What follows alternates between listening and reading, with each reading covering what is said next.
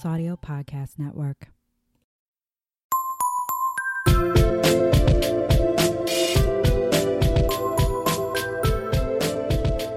Hello and welcome to Whining About Herstory, a podcast where two longtime gal pals sip wine and talk about women from history you may not have heard of. I'm Kelly. I'm Emily, and I'm super jazzed. It's week 2 of Pride Month. I know. I'm really excited. Like, my research has been really fun. So last week was kind of a downer. We covered Marsha P. Johnson, Sylvia Rivera, and their stories were really inspiring, but super frustrating. Yeah, and like heartbreaking. So many what the fuck moments. And so I really wanted to find someone where I was just like, this gal's a fucking firecracker. I'm so jazzed. And I knew I wasn't going to find anything that was like, no, this person's life was totally positive the entire time, because there's no like women's history story that ends up like that. Right. But I'm really excited to talk about my gal today. Yeah, I am too. I'm totally jazzed. I like how we end up on the same page a lot. Right? It's like we're synced up. Our hearts are synced up, Kelly. Our hearts are on the same cycle. Our brainwaves. Our hearts bleed at the same time a month. Yeah. Okay, so I picked out the wine today, and I picked out Kung Fu Girl Riesling, primarily just because the name, Kung Fu Girl. It sounds really badass. Yeah, it does. And even though the back of the bottle only has a government warning that says that pregnant women shouldn't drink, I was like, that's not very exciting to read. So I did go on their website and I found a description of the wine. It takes an unconventional winemaker to make a totally unexpected dry Riesling. Yeah, this shit is dry. One night, Charles was eating Chinese takeout and watched a fight scene in a notorious martial arts film when he had an idea. A killer white wine made to be paired with Asian food. Just like that, Kung Fu Girl was born, and it's been kicking ass and taking names ever since. I guess I could see this being paired with Asian food. Oh yeah, the sour would go really well with Asian food, I think. I'm feeling a little guilty. So this is a wine from Charles Smith Wines, and I'm just imagining, I don't know who Charles Smith is, but I'm just imagining this white dude sitting on his couch, eating Chinese food, watching a martial arts movie and going, I'm going to make a white wine and call it Kung Fu Girl. It's going to go with Asian food. Like, I don't know. It just seems like a weird thing to me. No, I agree. Like, it's very, like, Americanizing. Yeah, which, I mean, God, that's what Chinese food is nowadays. Right. So, maybe it works. I don't know. I'm feeling a little guilty about buying the wine now. But just, I love the idea of this badass girl who's just going around kicking everyone in the nuts. Of course, that would be your image. Oh yeah, no, because even on the label, it's very abstract because it's like a white label and then Kung Fu Girl in black, and you see like the outline of the girl's face and hair, and then her hands are kind of like in a fighting stance. And it's like you're not even gonna fucking see her coming, and then she's gonna grab you by the throat and smash the patriarchy. Boom. Yeah, that sounds about right. Love it. So where are we cheersing to today? Why are you making me pick? Because I didn't want to pick. Cheers to finally having a nice weekend, because it's not supposed to rain. Cheers to that. Clink. I know I've probably said that before, but it's actually not supposed to rain this weekend. Here's the thing. In Minnesota, nice weather is a God-given gift, and you do not squander it. Exactly. There was, on Memorial Weekend, it was super beautiful every day except for Monday. Yeah. Yep. Which was fine because I didn't want to do shit on Monday anyway. I was tired. But I went out and I was outside as much as humanly possible. Oh yeah, I did a ton of gardening and stuff. Yeah, took the dogs to the dog park twice, doing work outside, walking around. It was amazing. And then most of this week has sucked as far as weather. It got better, but yeah, I suppose. So before we dive into our gals, I have a say their name. So say their name is when we profile people who are doing awesome and amazing things, just in general. They're not going to get a whole episode, but we want to give them a shout out. And this week is Patty Hall. So Patty Hall is the president and co-founder of the charity H2O for Life. And they are an organization that raise awareness for the water crisis and work to bring fresh water to communities that don't have it. And I'm just going to read a little snippet from their website. It doesn't tell the whole story, but it gives you a general overview. H2O for Life provides a service learning opportunity for schools in the United States that helps teachers and students raise awareness about the global water crisis while taking action to provide funds for a water, sanitation, and hygiene education project for a partner school in the developing world. And that's really cool. Yeah, and you can go on their site, and they've even got like fundraising goals for different schools that they're trying to help out, and you can see like, hey, this is how much more money we need to do the project for the school. You can really donate. Cool. And then something else they do is some of the women in the communities where they supply water and get fresh water make these beads, and they make them into bracelets, and they sell the bracelets to help raise money for these efforts. So my dad actually knows Patty, and he bought me a bracelet to support her. Yeah, so I've got that. It's really beautiful. And like, he's telling me the story, and I'm like, this is so fucking cool. And this is a woman who I have like a degree of separation with, who's going out there and getting shit done. Yeah, that's amazing. And she's not just working to help communities in the developing world, but she's like doing the work at home too. Like, hey, we need to raise awareness because we need more people to take up this mission. So yeah. Patty Hall, cheers to you. Second cheers. Clink. Clink. This Riesling is really dry. It's very sour. It was so funny because Kelly was about to take a sip, and she goes, I know I'll like this. It's a Riesling. And instantly I'm like, Kelly, you fucked us. One sip and she's like, I don't know about this. It's not bad. No, it's really not. Well, and like, if you think about Asian takeout food, that's usually got pretty strong taste, so maybe something a little more mellow in a wine is best. I don't know. You know, we'll get this another time and we'll have Asian food, and then we'll be able to give you an accurate report. Yeah, that sounds good. Okay, so I'm going to start diving into my lady, who I'm very excited about. So today I am covering Gladys Bentley, Harlem Renaissance entertainer. Oh. Yes. So we're going to go all the way back to August 12th, 1907, when Gladys was born in Pennsylvania. Her father, George, was American, and her mother, Mary, was Trinidadian. I practiced saying that. Trinidadian. Trinidadian. Are you sure that's the correct term? They're not like Trinidadianites? Trinidadionians? Yeah. Trinidaditonians? Yeah. This is what's said on the wiki, so wiki's never wrong. 100% fact. Everything on the internet is 100% fact. Oh, yeah. So, unfortunately, hers was not a happy childhood. She was the eldest of 4 children in a low-income family, so Gladys struggled. It didn't help that Gladys's mother wished she had been a boy, which reminds me of, didn't Sylvia Rivera's mother wish she was a... No, because she was a boy. Oh, well, okay. Didn't she wish she was a girl? Like a genetic female? I don't remember. I thought there was some weird gender thing with her where like her parents wish she was this way, or... No, because her dad abandoned her really young. That's and then right. Her mom killed herself. Oh. So and grandma was raising her and didn't like that she was effeminate. Okay, that's it. God, I forgot how fucking sad that story was. Thanks for bringing me down. You get to bring us back up. Okay. Well, we're going to have to work our way up there. So, Gladys's mother wished that she had been a boy. Gladys later wrote in her life, quote, when they told my mother that she had given birth to a girl, she refused to touch me. She wouldn't even nurse me. And my grandmother had to raise me for 6 months on a bottle before they could persuade my mother to take care of her own baby. That's heartbreaking. It's not even like the mother came around. They had to be like, You're Mary, taking care of your baby. Take your fucking kid, get your shit together, put it in a bag, grow up and be a mom here. Right, like if you didn't want a kid, you shouldn't have had one. Well, she did want a kid, but she wanted a boy. Yeah.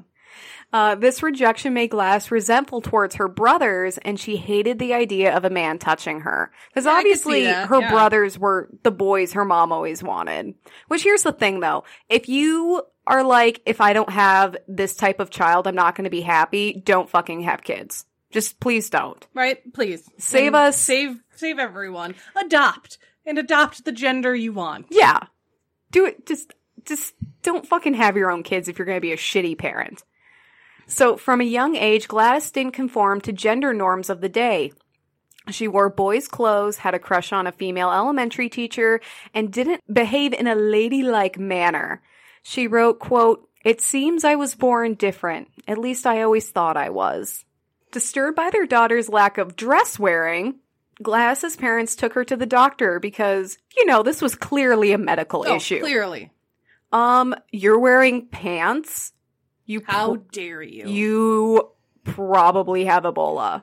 Like, isn't that a symptom of Ebola? You don't want to wear you don't want to wear dresses. You clearly have malaria.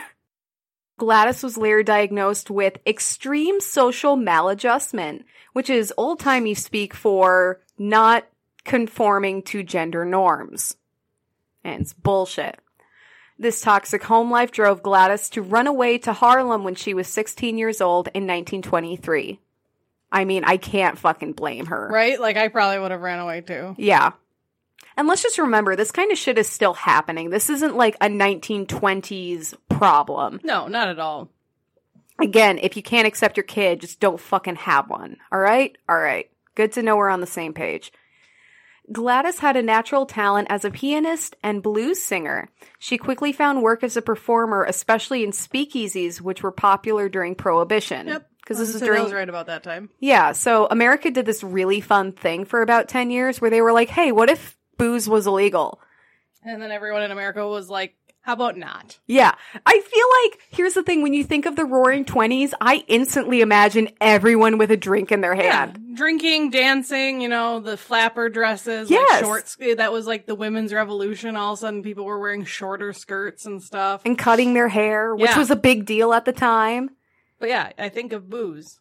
It's okay because I think of like Gangster Run. Oh yeah, speakeasies. That's like what my mind goes to. Well, it's okay though because they re-legalized booze right in time for the Great Depression when everyone needed it and no one could afford it. Yeah, it was great. Yeah, way to go, America.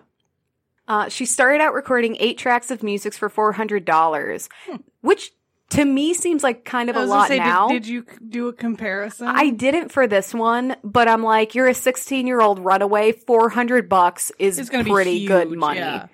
Then she heard that a local gay bar, Harry Hansberry's Clam House, was looking for a male pianist.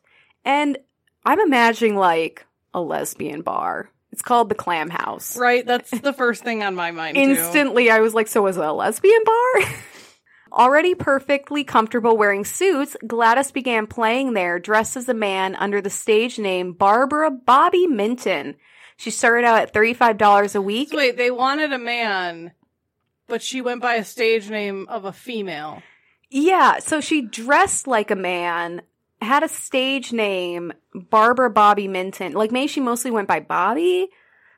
I don't know. I'm just saying, they wanted a male pianist, and she's going by a female name. Like, that's really interesting. Well, because women couldn't wear pants. So they were just looking for someone who could wear pants. And she's like, hey, I wear pants. I can wear pants. I love wearing pants. I feel so free. It's all for the pockets, man. Oh my God. Dresses today don't have pockets. Can you imagine the ones back then? Yeah. And those women were working in those dresses. Like, they weren't just to look good. So Glass started out at $35 a week and eventually went up to $125 a week due to her success. She became so popular that the bar was renamed Barbara's Exclusive Club after her stage name. I was really hoping that it was going to be like Barbara's Clam Shack or, something like that. Something that like sounds so tacky. It's the Clam Shack. It's where all the hip people go and hang out. It's a shack. We got clams. We got jazz. It's a good time. Right? Exactly. No one would think it's a speakeasy. Oh, yeah. No. It's the Clam Shack. That's just where they all eat clams, right? It's like going to Maine. Yeah, it's Well, Maine and lobsters, Harlem. But yeah. They got clams. I'm sure they do. Maine knows their clams. Gladys then began performing at the Ubangi Club on Park Avenue, where she created her own musical revue with a chorus of 8 male dancers, all in drag. So she was a woman dressing in drag as a man, and she made a review of men dressing in drag as women. That's awesome. Yes! See, she's such a fucking firecracker. And like, in a lot of the articles I read, they described how she was dressing, like, in drag, but I don't think she was, like, trying to pass as a man. I think she was just more comfortable in masculine clothing. Like, if today... She kind of looked like a magician in the one picture you showed me of her. I showed Kelly a picture, and I'll get into this, but her signature look is this, like, white suit with a cane and a white top hat, and she's, like, a bit of a bigger girl, and she just looks like she could rock your fucking world. Right? She looks comfortable. She looks strong, and she's just like, yeah, this is me. Fuck you. Yes, and I love it. But it's like, nowadays we try not to gender clothing as much. I mean, we're getting there. So I'm like, her wearing a suit doesn't necessarily scream drag to me. Mm-hmm. I guess it all depends on how she viewed it, but she was just always more comfortable in men's clothing, but she didn't identify as a man. Yeah. So, like, I don't really know how to classify it. I'm not an expert. I just have a podcast. I don't know shit. No, Emily, everything you hear on the internet is true. We know everything. We know all the things. We're kind of a big deal. Kind of. So she started making enough money that she was able to afford a $300 a month apartment on Park Avenue along with servants and a nice car. Like, I don't know anything about New York, but Park Avenue, isn't that a pretty big fucking deal? It's a pretty big deal. And the fact that she had servants and a car in the 1920s, maybe 1930s-ish. It's really interesting that you say that because alternative sources say she may have actually been living in her girlfriend's penthouse. But I like to think she was making bank and, like, taking care of herself, and her girlfriend lived with her. Yeah, maybe. Gladys' signature look was a white tuxedo and a white top hat. Her acts included overt sexuality, and her deep voice appealed to audiences across the sexual and racial spectrum. In her songs, she would call out misogyny and sing about sexual relationships, including her own with women. She was, like, she was never in the closet. No, she was like, this is who I am. I wear pants, and I like to fuck women. Yes, because women are amazing. Remember, this is the 1930s and 20s, so this was a really big fucking deal. She would also put a sexy spin on popular songs of the day, like a really sexually charged Weird Al Yankovic. I like to imagine. That's my own assessment. Wearing that kind of suit. That's my own assessment of the situation. By 1933, Gladys was headlining at prominent nightclubs and theaters, including the Apollo. Oh, that's huge. Mm-hmm. Her skill didn't go unnoticed. Langston Hughes, who, if you don't know, is a big fucking deal. Oh, yeah. Yeah. Wrote of Gladys, and this is kind of a long quote, but it perfectly describes her. For 2 or 3 amazing years, Miss Bentley sat and played piano all night long with scarcely a break between the notes, sliding from one song to another with a powerful and continuous underbeat of jungle rhythm. Miss Bentley was an amazing exhibition of musical energy, a large, dark, masculine lady whose feet pounded the floor while her fingers pounded the keyboard, a perfect piece of African sculpture animated by her own rhythm. That's amazing. Let's remember I want to be described that way. This dude was a poet, so like... Yeah.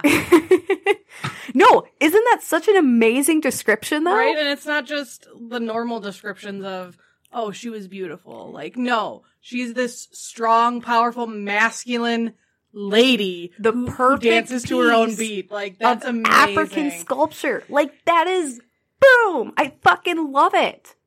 In 1932, Gladys publicly married a white woman during a civil ceremony in New Jersey. Unfortunately, we don't know who the white woman was or much about their marriage. I didn't even know that was legal. Well, I don't think they were legally married. I think it was she just... said she was a man. Well, she was pretty popular. I'm pretty sure everyone knew Right? who she was. That's what I was thinking. And But- I think it was just like, before same-sex marriage was legalized in the United States, couples would have commitment ceremonies where it's like, hey, we may not legally be married, but we're having a ceremony to declare our devotion to each other. Okay, that makes sense. Because fuck you, U.S. government. I'm gonna get my cake. I'm gonna have my party.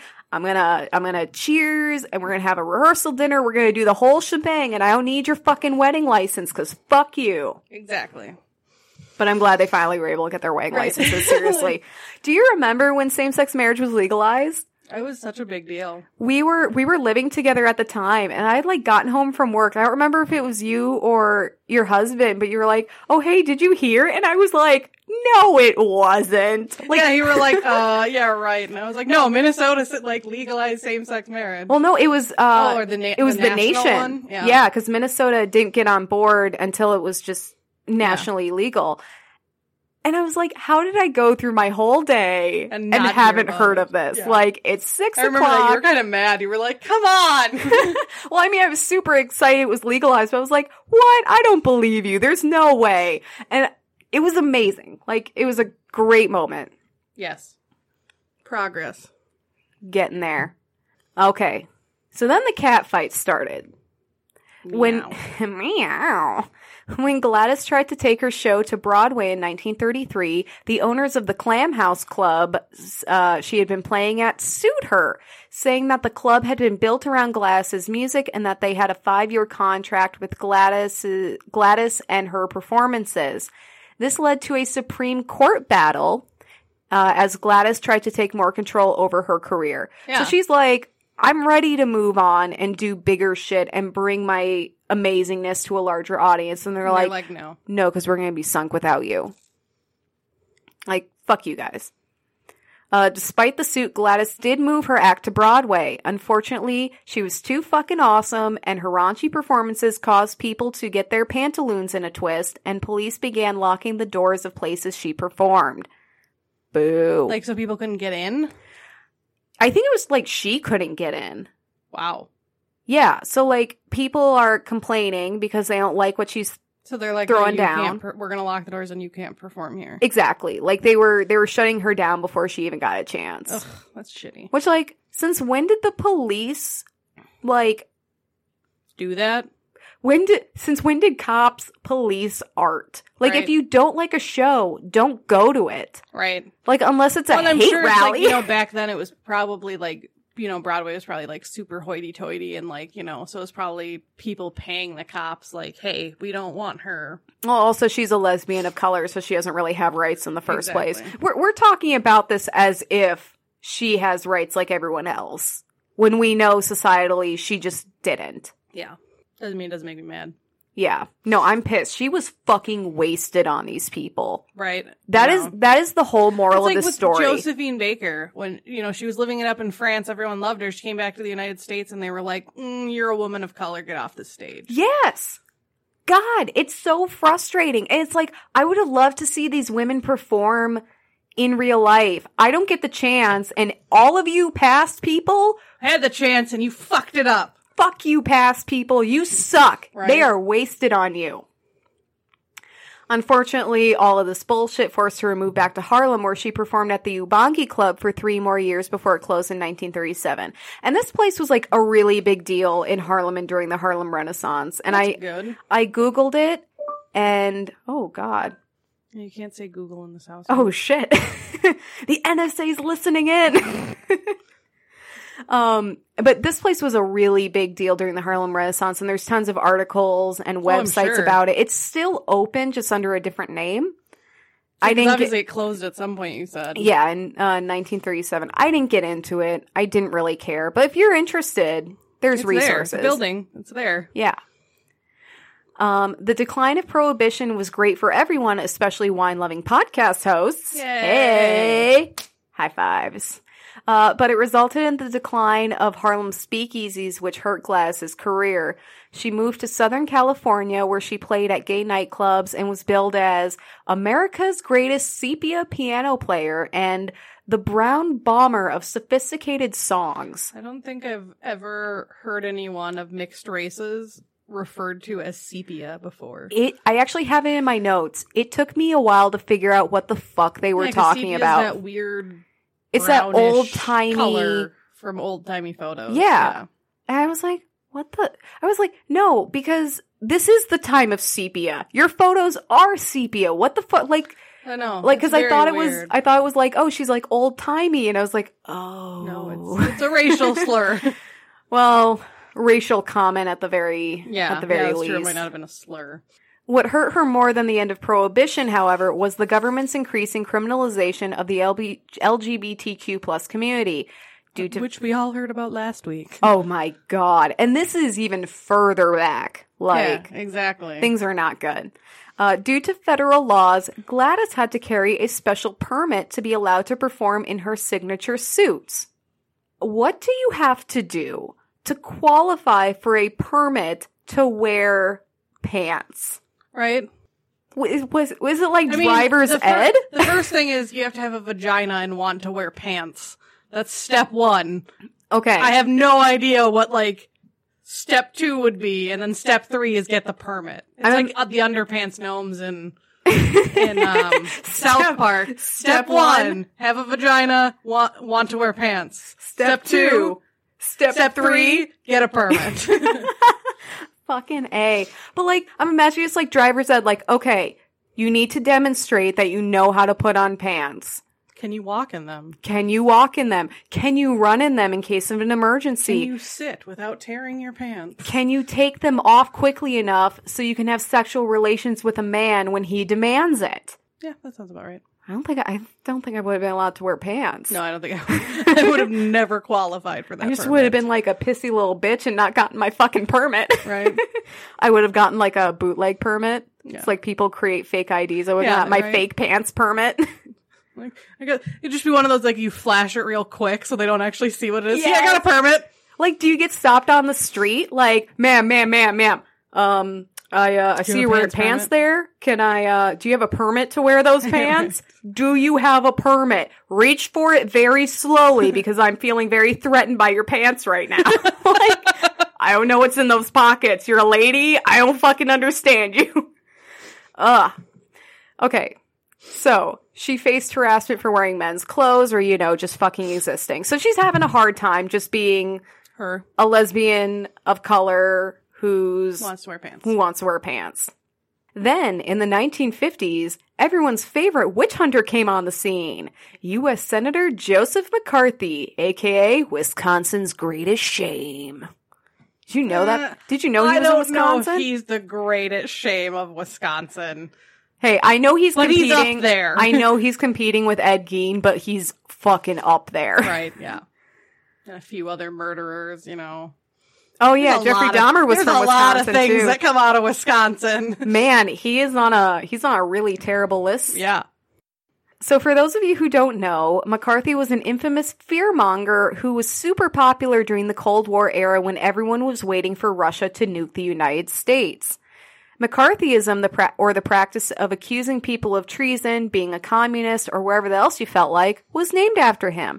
So his whole deal was everyone was afraid that communism was going to take over. Yeah. And so he's like, oh, hey, you stood in line with someone who knows someone from Russia. You're a fucking communist. Right. Or he was the one that was like, oh, watch your neighbors. They could be communists. Like, he was really big on, like, everybody spy on everybody else because everyone's a fucking communist. Yeah. He's like, oh, you're, the enemy next door kind of guy. Yeah. And if you spoke out against the government or against this fear-mongering shit, you were a communist. Charlie Chaplin got deported. Yeah, because of that. It was a huge part of what was known as the Red Scare. Like, he was a huge part of that. And he was a dick about it. Yeah, he was. Huge dick about it. But they weren't just looking for communists. They were just looking kind of for anyone who didn't meet this, like, all-American apple pie, white picket fence bullshit. It was kind of like America's less scary version of Hitler. I don't know how I feel about that comparison. I totally get what you're saying because they're looking for people. They're looking for anyone to try to persecute. Early Hitler. I mean, definitely, when they started fascist. Making him wear like stars and shit before the, you know, terrible thing. Yeah, there's definitely like some fascist undertones going on here. And it was just a really bad time. So for a woman of color who's a lesbian wearing men's clothes, it was not a safe time to be around, especially because she was in the spotlight. She couldn't just like hide under the radar. Everyone knew who she was. Just as a coincidence, Gladys suddenly began wearing dresses and married a man whom she'd only known for 5 months. I wonder why. It's not like she was trying to keep from being persecuted by the government or anything. Right, or arrested or, you know, whatever. Otherwise harassed or, you know. Murdered. Yeah, no, seriously. That's definitely something that could happen. It was a legitimate fear. So she claimed she had been cured of her lesbianism by taking female hormones and undergoing an operation. She and her husband divorced later, and the dude later denied that he and Gladys were ever married.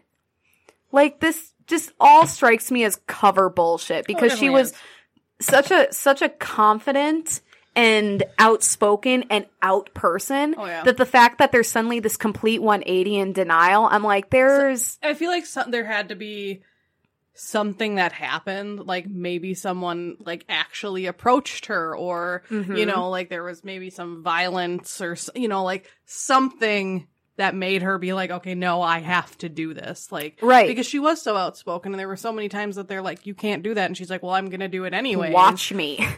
That why would this time be different? So I almost think there had to be like a sparking moment that she just didn't tell anyone. Mm-hmm. Yeah, because I couldn't find like a trigger moment or anything other than McCarthyism coming about. But I mean, you're right. There's probably something that we don't know about. Right.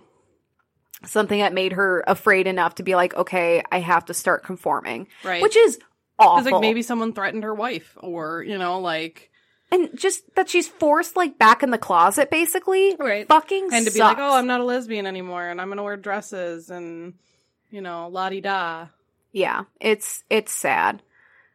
She also alleged that she was married to another man, but that marriage could never be verified. So that could also be part of her cover. That she's like, just like, no, I'm married. I've been married to tons of men. I love dick. Yeah. I love stroking it and looking at it. And that's what dresses are for, right? Like, it's so no pants to take off then. You know, I really struggled with the pants taking off portion to get my permit, and I just figured dresses are easier. On January 8th, 1960, at the age of 52, Gladys died unexpectedly from pneumonia in her Los Angeles home. It's just like a freak thing. Like, they originally thought it was Asian flu or something. Exactly. And like, that's kind of how pneumonia is. It's like, sometimes you actually have something else, and then it turns into pneumonia, and then you die. I knew this girl where she was just, like, sick for a really long time, and we thought it was like, oh, the cold and flu, and then all of a sudden, oh, by the way, she's in the hospital because she has fucking pneumonia. Yeah, one of my friends had that this year, actually. Like, she had, like, a cold for a really long, like, 3 or 4 weeks, maybe even a month or two, and she finally, like, went in, and they were like, oh, yeah, you have a ton of fluid in your lungs. You have pneumonia. So you're going to stay here for a few days. Jesus. And that's the thing. Like, I hate going to the doctor unless I really deeply believe something is horribly wrong. That's probably why it took her so long to go. Yeah. She's the same way. And I would be the same way too. Well, because I don't want to pay to go to the doctor because it's fucking expensive. Right. Like, I have insurance and it's still expensive to go to the doctor. Yeah. That's a topic for another day. Yes. Just before her death, she had been ordained as a minister, but never got her official paperwork. Aww. So, like, later on, she'd become really involved in the church, and, you know, she was wearing dresses and stuff, and, like, I hope being a minister and working in the church genuinely made her happy, and it wasn't a part of this cover, but it just seemed like she had this really stark change in how she behaved and carried herself. Right. It's very odd. Yeah. Okay, legacy, because this is where we're going to bring it back up a little bit. Gladys was challenging societal norms of gender, sexuality, and entertainment from day one. Her masculine attire and public relationships with women in a time where being out was dangerous and unaccepted. Gladys never attempted to pass as a man, but displayed an energy of black female masculinity that challenged her audience's views on race and sexuality. She was a goddamn queen, and I desperately wish we could have seen her perform. Right? Like, I think that would have been a great show. And again, I shouldn't have to reiterate this, but she was wasted on everyone in the past. You guys did not appreciate her enough. No, it's but bullshit. We do. So, Gladys, I think you deserve an extra cheers. I moved Kelly's wine glass away from her, so she's holding up her water cup. Hold on. I finished my wine already. Clink! Even though I had more than Emily. I was talking this whole damn time. Here. I'm pouring my wine into yours. I'm going to a movie like right after this, so I can only have a few sips of wine anyway. All right. I guess I will get on to my lady then. You know, I won't keep you waiting. You know what, Kelly? I got other shit to do. Fucking, you were invited. I know. Don't It's you my own fault. We're not going to talk about that. All right. Abandon me, you ass. Right. My lady, and I'm going to apologize. There's a lot of French in this. What is wrong with you with know. all the French? Because she's awesome. She's so cool. You fucking love the French. I know, apparently. I don't think they love me for my pronunciation, though. Hey, Okay. if you live in France, give Kelly some love because I'm clearly not being supportive. So her name is Julie de Aubigny. That's what we're going to go with. Julie de Aubigny. Yeah, there you go. Well, I'll She just just have Emily like do my French for me. cop out at the end. Yeah. Just like drop your jaw and just go. Known as one of history's greatest rascals, also known as La Maupin, she is a sword-slinging opera singer and larger-than-life bisexual celebrity of the 17th century France. Her life was a whirlwind of duels, seduction, grave robbing, and convent burning, so intense that she had to be pardoned by the King of France. Twice.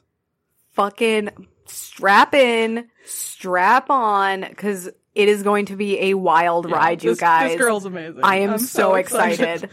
I am salivating. You're like, eh. That's what I do when I get excited. I salivate.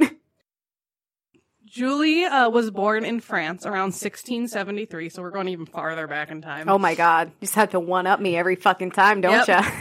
She was the only child to a secretary to King Louis XIV's Master of Horse. So he wasn't the Master of Horse, he was the secretary to the Master of Horse. He took down all the horse notes. So the Master of Horse was named Count de Armagnac, and he was one of France's great nobles at the time. So that's the person her dad worked for. He was the horse guy. He was the horse guy.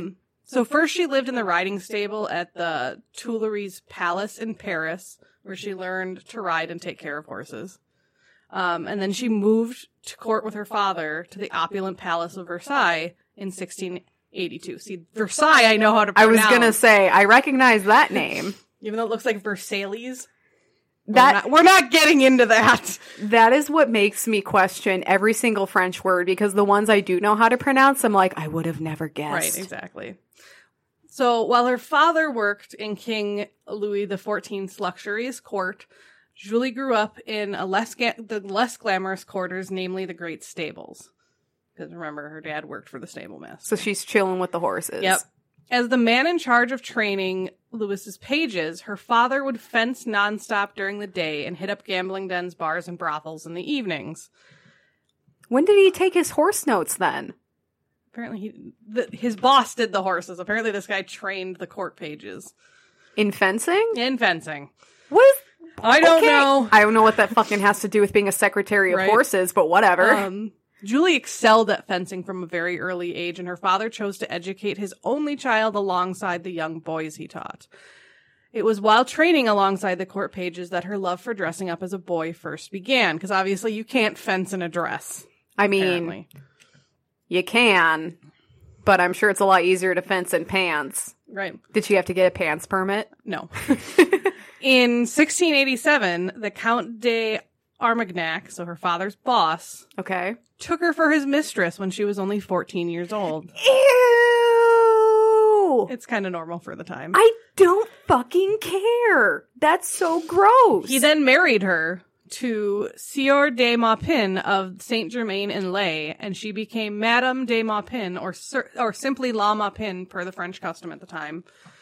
However, soon after her wedding, her husband received an administrative position in the south of France, but the Count kept Julie in Paris. Okay, so she's married to this dude who moves away, and then she's sleeping with the Count. And then the Count that's been fucking her since she was 14 gets to keep fucking her. Yeah, even though he's the one that married her off. What the actual? Because he knew he could keep her. Exactly. He's like, oh no, you're married and it's all respectable, but I still get to keep fucking your underage ass. Gross. Yeah. Fucking It gross. gets better. I hate this. No, it legit gets better. Okay. She soon ran away to Marseille with her fencing instructor, Sarane, and after scraping a living between them from performing fencing demonstrations and singing at fairs and in taverns, which included impromptu shows by La Maupin dressed in male clothing. However, she never concealed that she was a woman. Yeah, she just wearing more pants. Comfortable, yeah. And she was already so skilled with the sword at this point in her life. She quickly surpassed her lover, who was a fencing master, and the audiences would sometimes not believe that she was actually a woman. One time, a drunken onlooker proclaimed loudly that she was actually a man, so she tore off her shirt, providing him ample evidence to the contrary, and he had no comeback. You're a dude! Do these look like a man's tits? Yeah! Yeah, right. That's exactly what she said, historical quote. Whining about her street cannon. Yep. On arrival in Marseille, she joined the opera company run by Pierre Gaultier. Her name sounds familiar. Maybe it's just because of my notes. Singing under her maiden name. Eventually, she grew bored of Saranes and became involved with a young woman, a local merchant's daughter. She's on to her third lover by now. Because she had the Count, her fencing instructor, and now this woman. Okay. The merchant, desperate to separate the two, because, two women, gross, sent his daughter to a convent. However, our heroine found a loophole. What did it involve a match and some gasoline and maybe some kindling? Maybe. La Maupin followed, and entered the convent as a postulant, which is like someone seeking to be like a nun or like, in like church, basically. Nun in training. Yeah. And she started hooking up with her intended in the house of God. Yes! In order to run away with her new lover, she stole the body of a recently deceased nun, placed it in the bed of her lover, and then set the room on fire to cover her escape. Oh my fucking God, this is amazing. Yeah. Their affair lasted for 3 months before the young woman was returned to her family by La Maupin. This woman has, like, a serious case of being allergic to boredom. I was gonna say, like, she burnt a dead body to break this chick out of a convent. She burnt a dead nun. And 3 months later, she's just like, meh.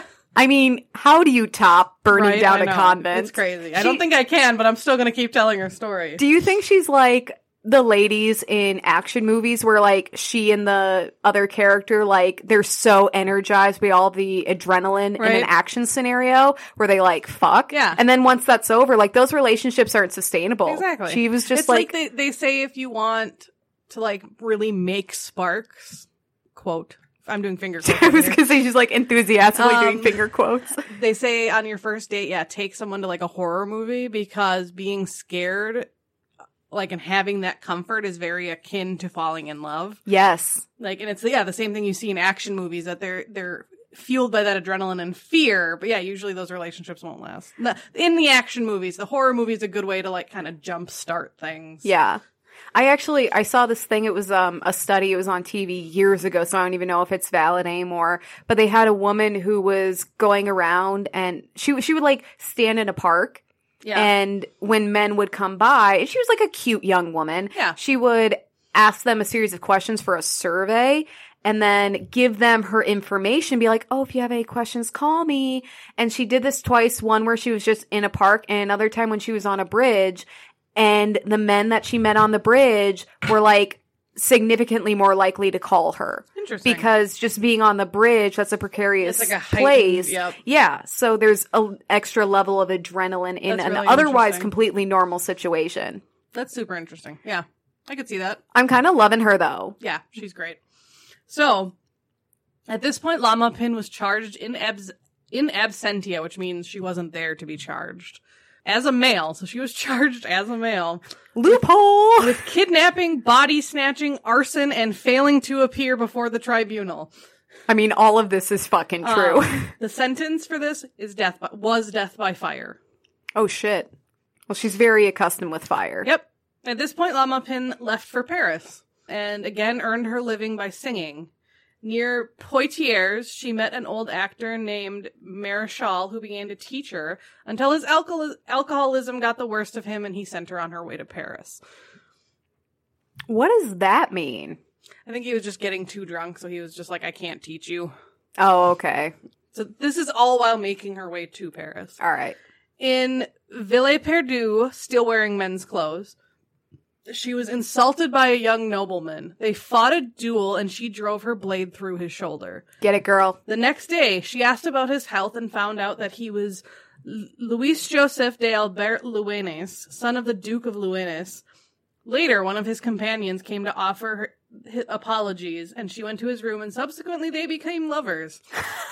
And later, lifelong friends. Oh my god. You talk about meet cutes? Yeah, How'd right? you guys meet? Well, I stabbed him in the shoulder. He was being kind of a dick, and so I stabbed him in the shoulder. And we had a good laugh about it, because he's like, yeah, I was being kind of a dick. I deserved it. Right. You know, it was just really sexy how she penetrated my shoulder with that sword. Yeah, right. And then she It's a came to perfect visit meet me, and cute. it was really cute. Yeah. Right. God, me and Jared need to up our game. I We're not know. that cute. So, after the Count recovered, he had to return to his military unit, and La Maupin continued on to Rouen. There, she met Gabriel Vincent Thévenard, there's an N in there, another singer, and began a new affair with him. Together, they returned to Paris, and on their first day there, while Julie was visiting her old lover, the Count de Armagnac, So remember, her the father's first boss. dude Yep. who's a piece of shit. to convince him to arrange a pardon for her little indiscretion in the province. It was a big misunderstanding. She didn't want to be at the convent. The nun was already dead. Right. They believe in cremation anyway. So while she was over there convincing him to get her a pardon, Thévenard, her current lover, auditioned for the opera in Paris and was hired immediately. His only condition to join was that Julie also be allowed to audition, and the opera reluctantly agreed. So, by the age of 17, she found herself a member of one of the world's greatest musical companies. Wait, so she has done all of this and she is only 17 at this Yep. point? Makes you feel like an underachiever, doesn't it? Oh my god, I am wasting my I life. know. I have stabbed We have a so podcast. few men. We have a podcast. I have burnt down I know, so I'm like, I few need to go burn convents. down a convent. That's all you need to catch up. So the Paris Opera hired her in 1690, and there she befriended an elderly singer. Oh, so she did get pardoned. So that's her first pardon by the king. Oh, of France. okay. So she befriended an elderly singer named Bouvard, and he and Thévenard convinced Jean-Nicolas de Francine, master of the king's household, to accept her into the company. So it was through Thévenard's convincing and somebody else that He she swung got his into dick the around opera. for good.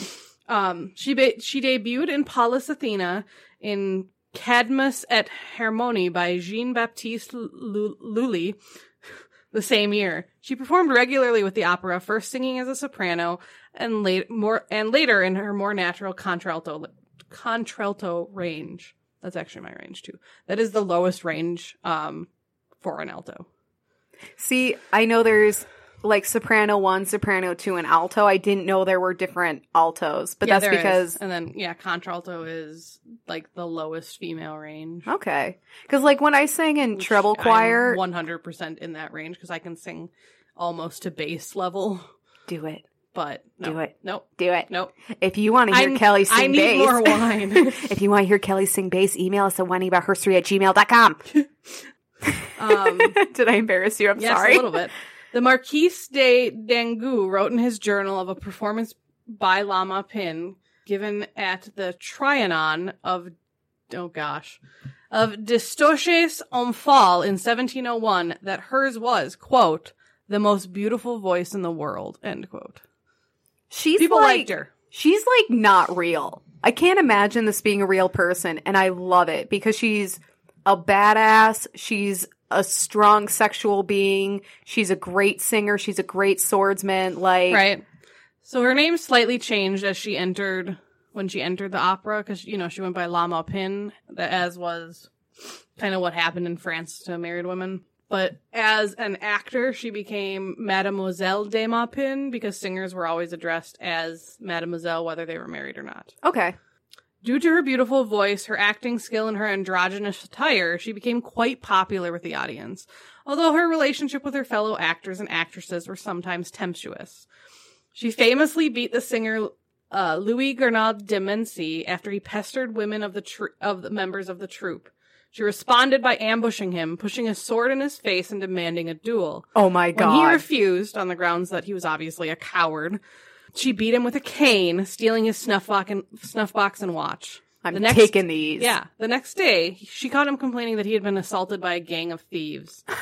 She called him a liar and a coward, threw his watch and snuff box at him, and declared that she alone had architected his ass beating. Oh my God. Oh my God. He got beat so bad by one lady where he's like, it was a gang dudes. of people, and she's like, nah. Fuck you. It was 20 dudes. They all had guns. They were all like 8 feet tall. And she's like, bitch, we all know what happened. I have proof. Here's your shit to prove it. I orchestrated your ass beating myself. Right. At some point during her career in the opera, she had a legendary duel of wits with Thevenard, who at one point was her lover. It doesn't say if they were still lovers at this point. Her fuck buddy. And apparently it became quite the talk of Paris, although there was no details on it. At this point, she also fell in love with Fanchon Moret, who was another singer and the mistress of the Grand Dauphin. The Grand Dauphin is the first son of the king. I was going to say he's the prince. Yeah, so he's the crown prince. Yeah. Damn. And she tried to commit suicide when she was rejected. Oh my God, someone actually rejected her? I was really hoping... I'm sure if you're like with the prince, you're like, I can't. Like, I can't. Whether I want to or not, this is probably not a good idea. Right. I was really hoping for she was so sexually powerful, she stole the prince's gal. I don't know, I like this next section, though. Okay. In 1695, her Paris career was interrupted when she kissed a young woman at a society ball and was then subsequently challenged to duels by 3 different noblemen who were trying to woo the girl. No. We want to fuck her. Right. And then once we beat you, we'll fight each other. Right. They obviously had to go outside, you know, like, 'cause everyone was like, if you're going to do this, go outside. She fought all of them at once and, beat them all. However, in doing so, she fell afoul of the king's law that forbade duels in Paris. Oh, boo. However, this fight entertained Louis XIV so much that he pardoned her from any punishment. And even though he had pardoned her, musing that the law governed men but didn't say anything about women. Oh, shit.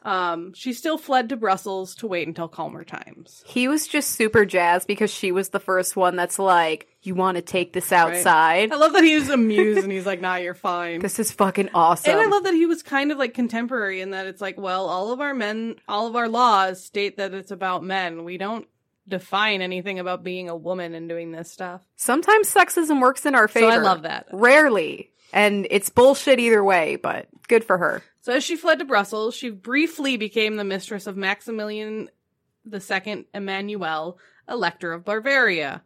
However, their relationship did not last too long because apparently the Elector was a bit bothered and thought she was a little intense when she stabbed herself on stage with an actual dagger. The stage blood didn't look real enough. To get rid of her, he offered her 40,000 francs to leave and never contact him again. Supposedly, she threw the coin purse at his emissary and started swearing at him. In some versions, she also kicked him down the stairs. Sweet. Which were totally, whining about her history. Canon. Yes. Headcanon. It happened. Right? From there, she went to Madrid. She found herself working as a maid to Countess Marino, whom she resented so much that one night before a grand ball, she helped the Countess dress and filled the Countess's hair with radishes so that everyone else but the Countess could see them. Oh my God. Needless to say, she was on the road back to Paris before the Countess arrived home. Were there, no mirrors in France? I mean, in the 1600s, maybe not. That's hilarious. That's such a, like, playful prank, right? too. She's Especially, like, I hate you, so I'm gonna make you look bad in a society ball, because fuck you. Considering that she has stabbed herself and burnt down a fucking convent and to get what she wants, people. radishes in the hair is actually, like, you got off easy. Right. It's funny. So at this time, she did return to the stage, performing at the court of Versailles and appearing once again in most of the major opera productions of the time. She also introduced, this is when she really started introducing the Italian idea of the contralto, because apparently that was an Italian thing, and kind of like bringing it more to France. Okay. She defended chorus oh, nope. It just mentions again that, she and Thevenard, as she was doing all this, she and Thevenard remained best friends until her retirement, and although that they had some infamous spats, and to the point where one evening on stage, she bit his ear so hard, he bled. Oh my God. Yeah, I know. Kelly, I love you, and I'm very confident in our friendship, but if you try to bite my ear off, it's over. Right? I have a line. Yeah. And it's ear biting. I know, right? At this point, she at her opera career, she had also threatened to blow the Duchess of Luxembourg's brains out, and ended up in court for attacking her landlord. So, you know, she's just doing all these things. She's an aggressive lady. Yep. It's worked out for her, though. She appeared for the last time in La Ventine by Marco della Barra in 1705. So that was her last opera performance. However, before that, skipping back just a little, in 1703, so 2 years before she left the opera, she fell in love with Madame la Marquise de Florensac, the, quote, most beautiful woman in France, end quote. So beautiful that she, too, had to flee to Brussels for several years because of the eldest son of France again. So the stupid Dauphine was apparently obsessed with her. Because she was so beautiful. So the Prince of France is married to a woman that this lady wants and gets rejected, but then he's obsessed with this other chick. Yep. That Lama Pin is actually, like, they're in a relationship. Why isn't this a TV show? Right? Why isn't Lama Pin's life a fucking TV show?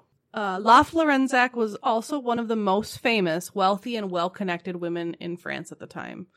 The two women lived, according to one account, in perfect harmony for 2 years until de Florensac died of a fever when Julie was only 31. Oh, so that would be 1705.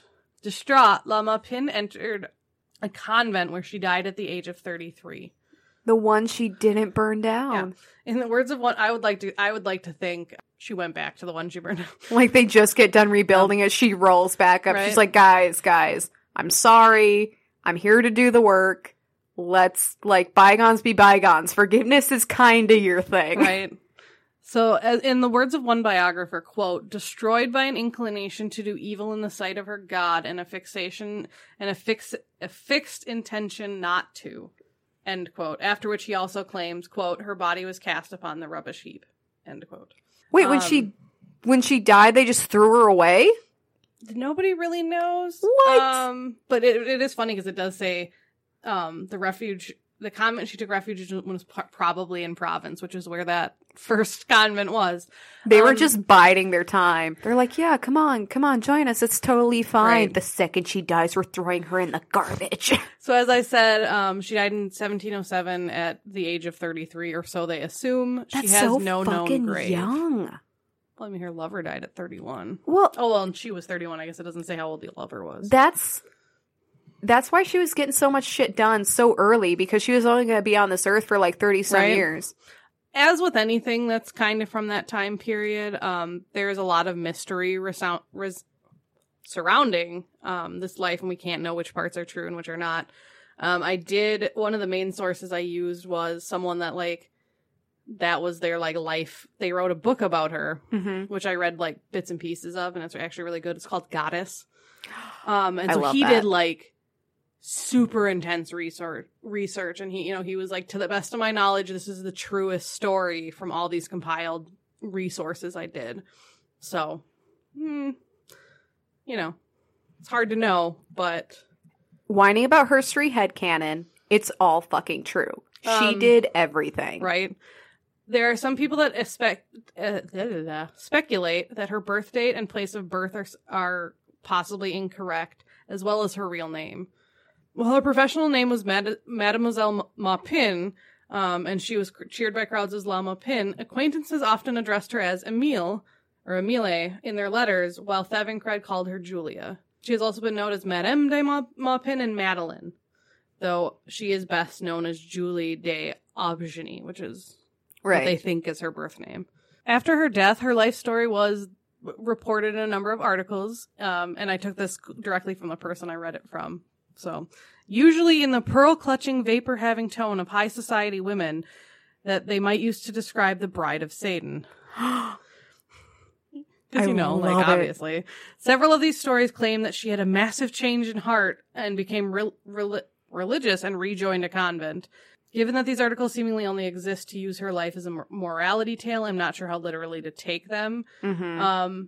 However, there are some people that agree that she actually spent her final years reunited with her husband and lived fairly peacefully. That's right. You have to remember, during this whole thing, she's technically married. Yeah, but he fucked off to the south of France, so he doesn't fucking matter. Right. The quote from the one article was, "Don't worry if you forgot about it. It sounds like she did too."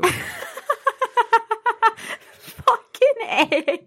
That's amazing. I didn't write a legacy section, but there are plenty of, research articles and books. Like I said, one guy wrote a book called Goddess. I did read excerpts from it, and I plan on buying it. It does sound really good, so that's probably the one I would recommend, as I used a lot of his research. She is also on rejectedprincesses.com, so I'd check out that one too, because he's a little more humor. The one guy's obviously like very historical, whereas Rejected Princesses, he's a little more animated and kind of like, well, I think this is what happened. But the drawing is pretty cool because it's her running away, like, with a nun, with a convent burning in the background. I think I saw that one.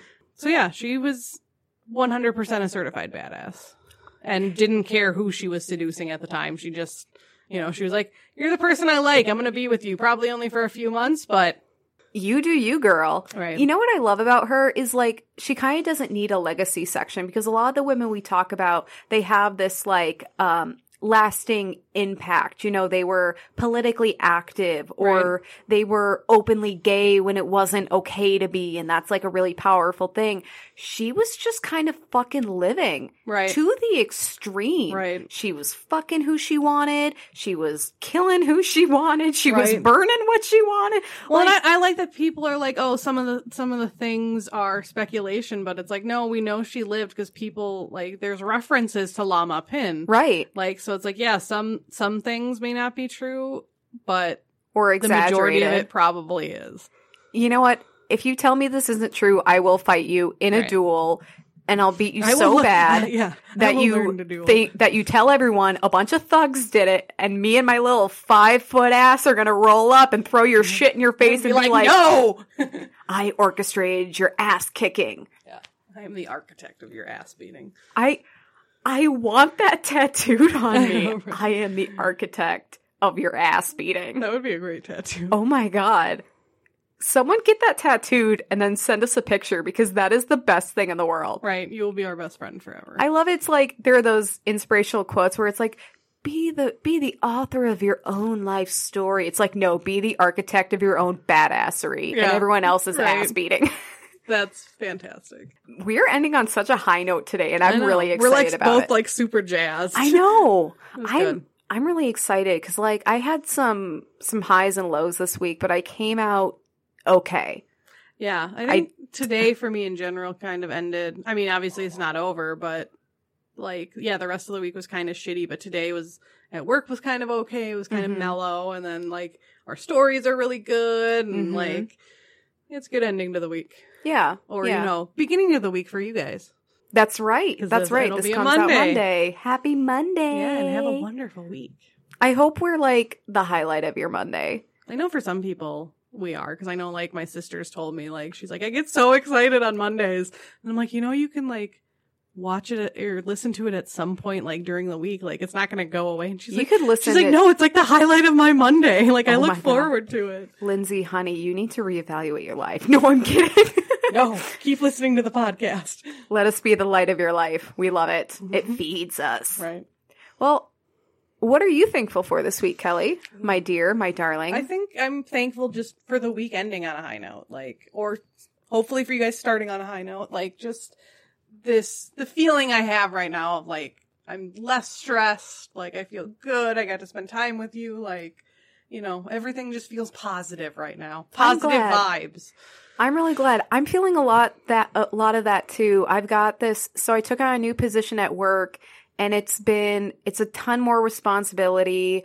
It's a lot more work, and I've been so stressed about it. It's been a lot extreme highs and extreme lows, and it's been a struggle. So I've kind of got this thread of anxiety that is always running through me, and I'm having a hard time keeping that down even right now, because I'm the week is over. I can completely tune out work, but I'm you're still thinking about things in the back of your mind. Well, I'm okay, what is Monday gonna bring? Yeah. What did I fuck up today that's gonna come back to haunt me tomorrow?